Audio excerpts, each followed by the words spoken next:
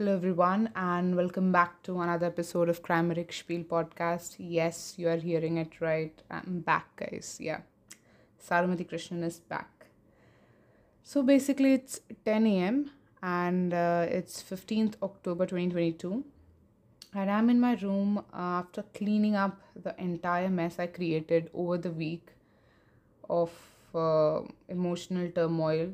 I usually, whenever I'm not emotionally or mentally strong enough, I create a lot of mess around myself. Like, I take out all the things arranged and what should I say? I'll create a mess, entire mess. It was a big mess when I entered my room this morning.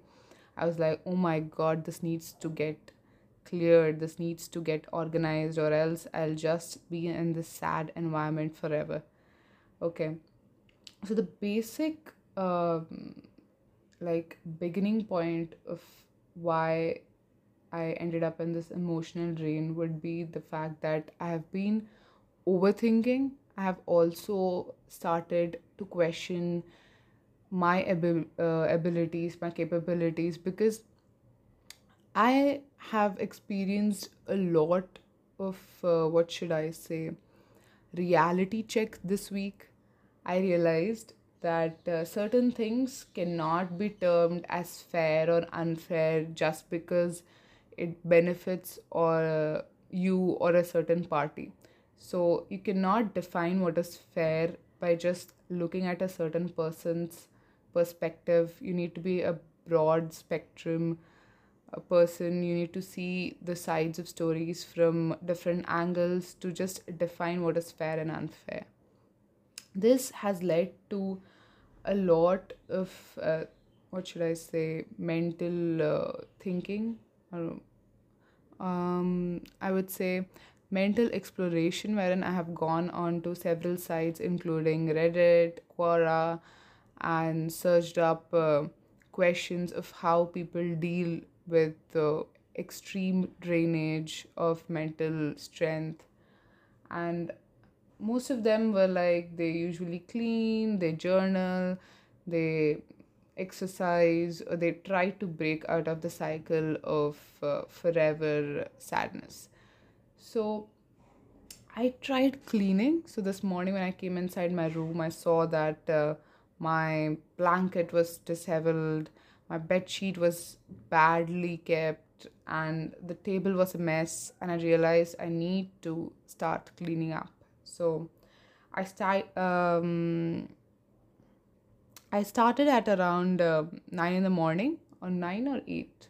Maybe I would say around 8 in the morning. I started cleaning, and I dusted the room first, removed the entire layer of dust. I know Sherlock would hate me to remove the dust trails, because that could actually possibly be a convict's giveaway. But whatever, I'm not Sherlock. I needed that dust to go away, because of that entire layer of dust, I've kept getting allergies and I was sneezing my entire week.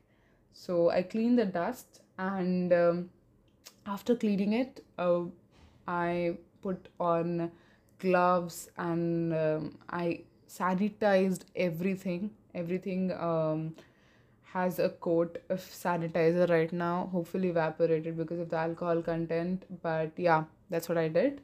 And after that, I arranged all the books in alphabetical order, um, proper in size, and I also arranged them in the manner I'll use them.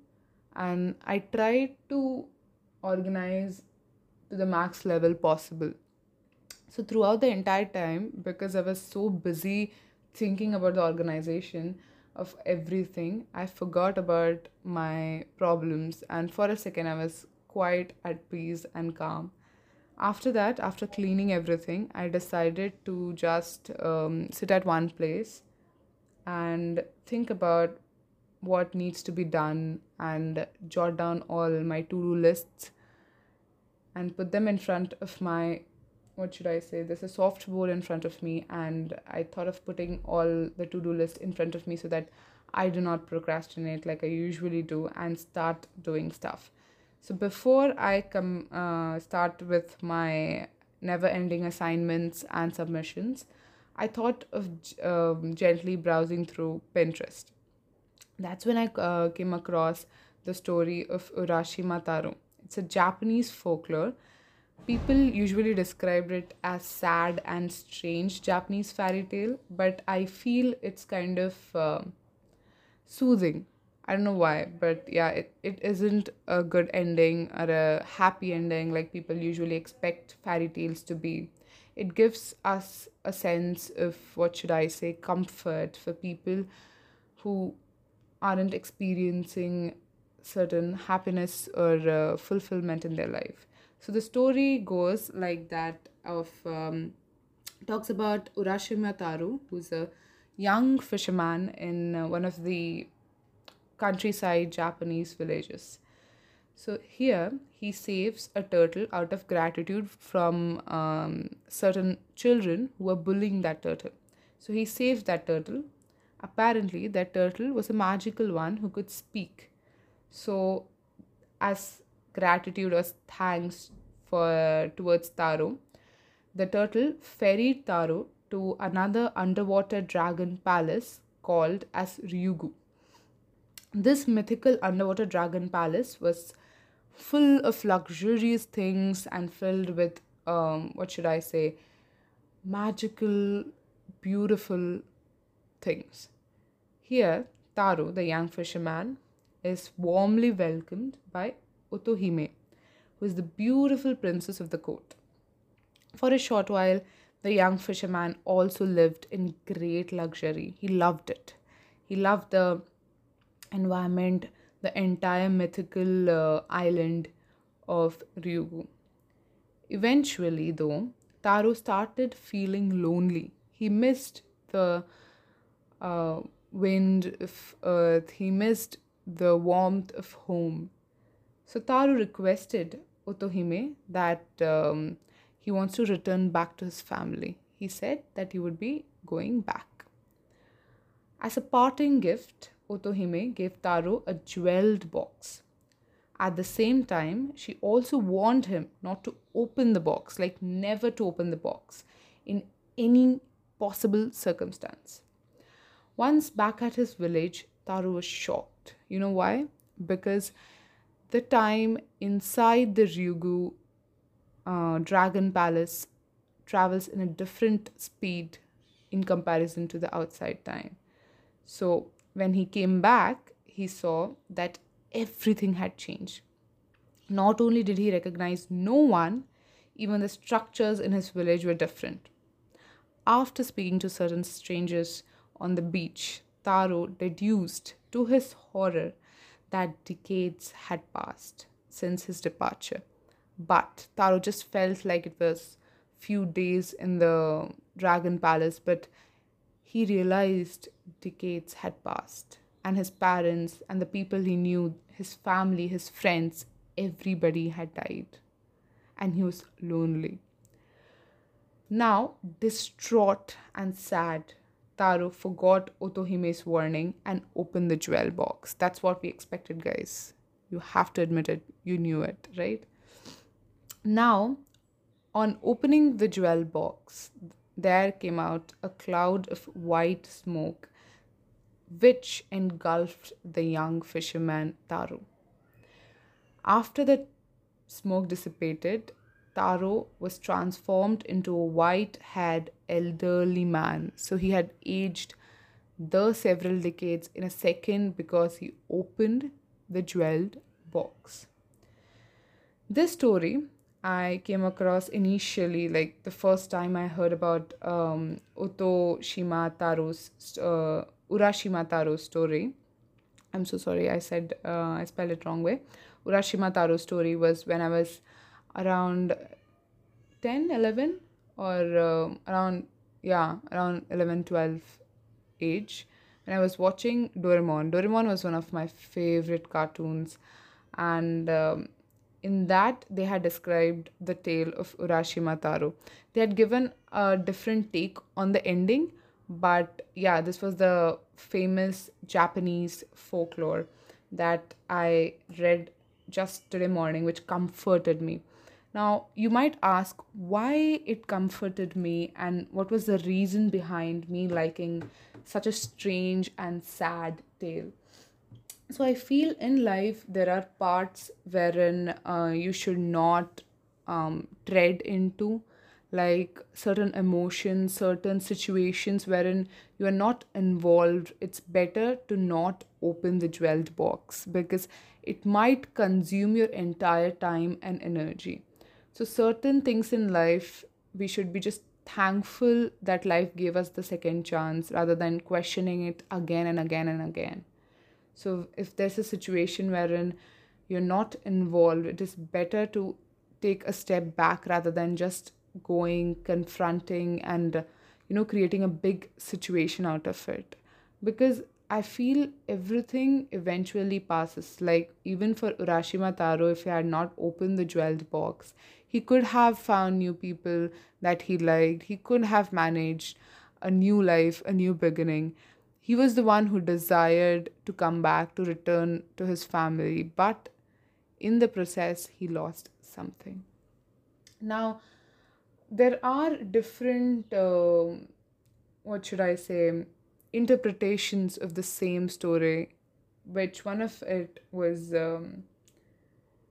like really beautifully written. So I would like to share it with you guys. So it is generally believed that the box, the jeweled box known as Tamate Bako, hopefully I'm spelling it in a right manner, but yeah, Tamate Bako in Japanese, contained Taro's age. So the jeweled box contained Taro's age. As the time passed differently in the Dragon Palace in this world or the real world, the days Taro spent there equated to years in the mortal world. The tragic tale of Urashima Taro is one of the oldest Japanese folklores, circulated as early as 5th century. As is often the case with such stories, there are numerous versions to it.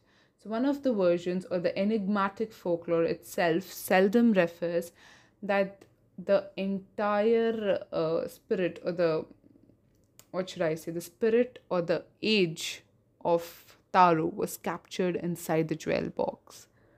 So either he had two options according to the princess of Otohime, the princess Otohime of Ryugu, the dragon palace, gave him two options, either to return back to his world where he was earning his family, his friend, or he could choose between the luxury of the palace. As we all are humans, we earn for company, we are the social animals in this world. He went back to his world or the mortal world and realized that the time moved in different way, the time passed in different ways in different areas or places. Now Ryugu is a place where he got everything, but when he returned he had nothing, nothing to his name, nothing he could recognize. Everything was strange to him. So at that time, distraught and sad, when he opened the jewel box, I feel that was the point where I could kind of connect with Urashimo. Because Urashimo, Urashima Taro. Okay, I'm so sorry. I'll go again.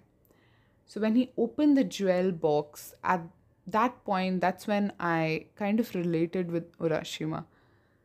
Because Urashima Taro was a young fisherman. He did not know anything. Random day, he thought of helping someone, and in return, he got presented because of his help. But one thing led to another, and even if he did not anticipate the results of his action, he landed up in a very what should I say, unhappy position at the end. So there are two ways to look into the story. I feel there are two ways, but there could be many else. It's just my way of putting it. One way is to think that Urashima Taro kind of created his own grave. He was the one who tried to help someone, who went out of his way to get involved in some other person's matter, or and ended up being, roped in and unhappy. Or we could say, on the other hand, we could look into the story saying that you cannot predict anything. One time you can be happy, you can be content, you can be fulfilled, and the other time you cannot be. So it's life that's unpredictable, and the story kind of gives us the beauty of such life that God has bestowed over us. Like, it tells us about how unpredictable the life is, and e- even if you are passing through that unpredictability, it's better to do good for others. You could think good for others, you could go help them, but it's better to stay in your own grounds when you realize that you should not be involved in a particular situation. That's like, if someone is warning you, someone close to you who knows the situation is warning you to stay away from that situation, it's better to listen. That's what I think the entire perspective of the story was. So yeah, I thought, I saw the story, random story online, and I thought of sharing it with you guys as well, to whomsoever would love to listen to it. And thanks for listening. Thanks for listening till the end. And yeah, hopefully I'll get back to podcasting every week and not procrastinate. Okay, bye bye. See you later.